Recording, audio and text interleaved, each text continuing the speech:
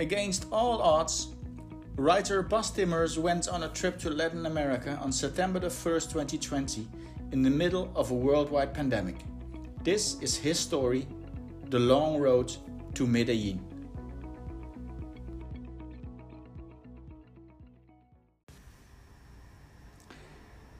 Chapter 14, Tarantula. There was no outside in my room last night. No artificial separation between humans and the animal kingdom. My bed only protected by a mosquito net and a roof to shield me from the elements. When I woke up the first time, around 6 a.m., parrots and canaries had started their morning symphony. Hidden high up in the trees, just like the monkeys. Hidden in the rainforest that was surrounding me on all sides of the steep canyon. And down in the valley, the Rio Claro, the name giver of this unique natural reserve, was trying to get rid of the torrential rain that had hammered my cabana all night. It is hard to write a book with a central thread when the central thread is that nothing is as planned but everything is better than expected. Desierto Tatacoa had at least always been on my shopping list for Colombia. The pictures of those ochre-colored mountains pulling me in magnetically again and again. Rio Claro, though, had been on the nice-to-have section. Without prior knowledge nor experience of the local topography, it seemed too much of a hassle to get to this apparently remote spot near the Medellin-Bogota highway, as the travel guide said. Could I know that highway was a 2-lane road, as slow-moving as all the other ones in this country? Could I know remote location meant only a 15-minute walk from bespoke highway?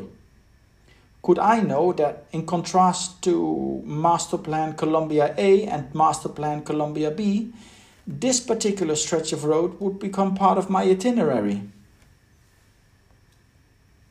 The plan had always been to go to Tierra Dentro, an archaeological site somewhere in the no-man's land between Tatacoa and the colonial city of Popayan. One day before the adventure, it turned out though this national park only reopened today, in sharp contrast to the information on their Facebook site.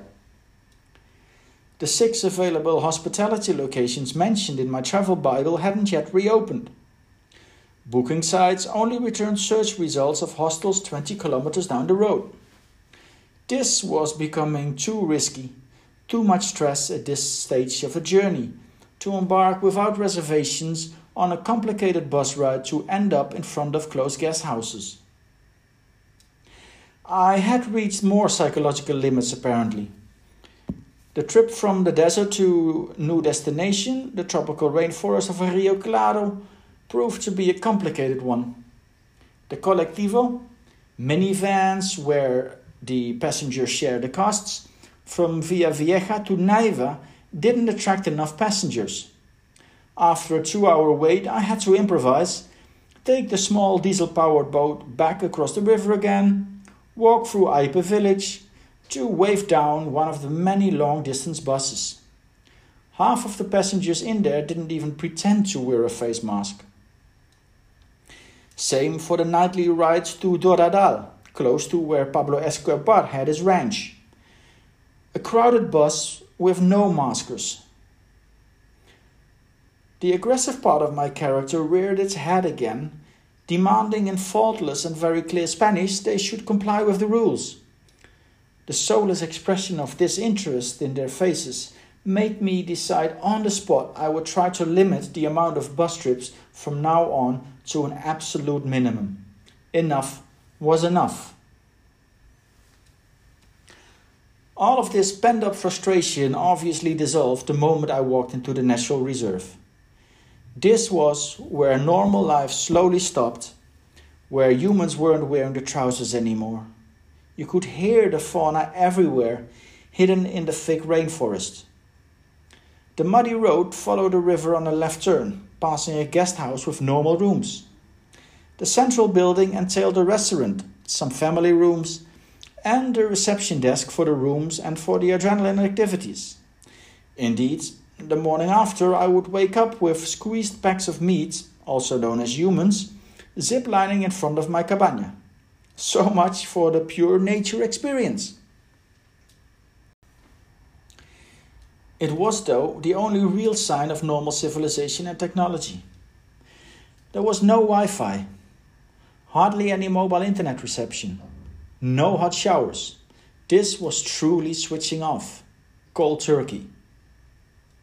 The free houses with open cabanas were further down the canyon, in the steeper part, where steep rocks on both sides were partly overgrown with trees and bushes that still managed to blossom here.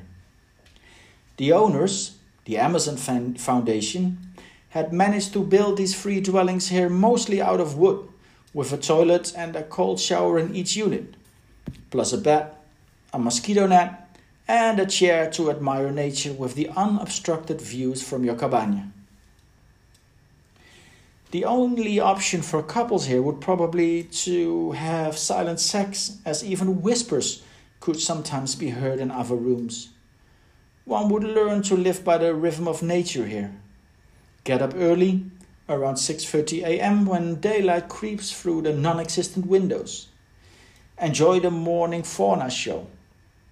Eat, walk, swim, have dinner at 6 p.m. in the restaurant, so the walk back to the cabana is only at the start of darkness, and all the reptiles have not yet appeared from their daylight hideouts. No Netflix in your room, no Spotify. Read a book and fall asleep at 9:30 p.m. Repeat.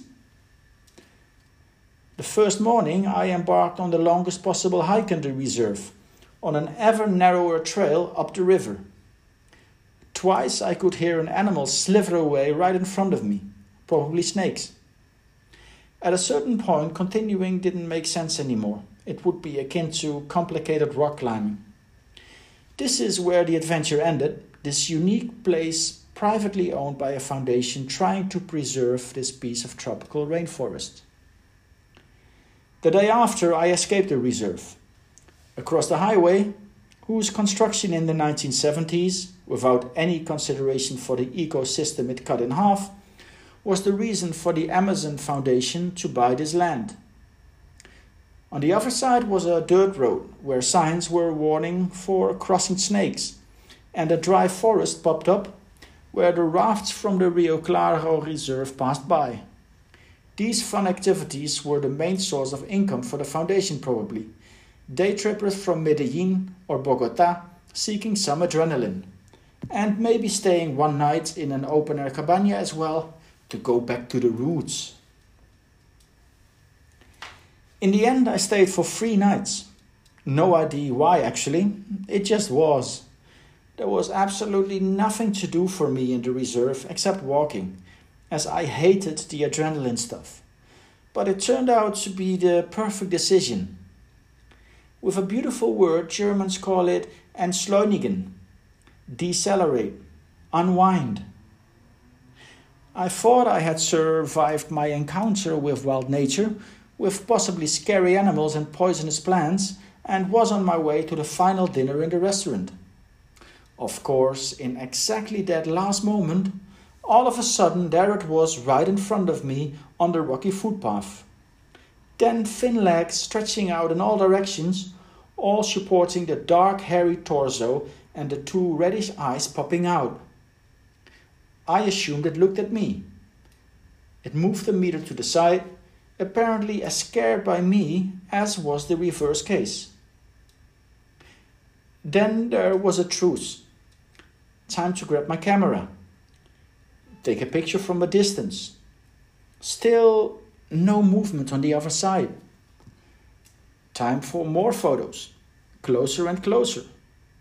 Everything for a genius shot, my friends. Then there was no excuse anymore. I moved swiftly and decisively past a giant spider as if it were the most normal case in the world.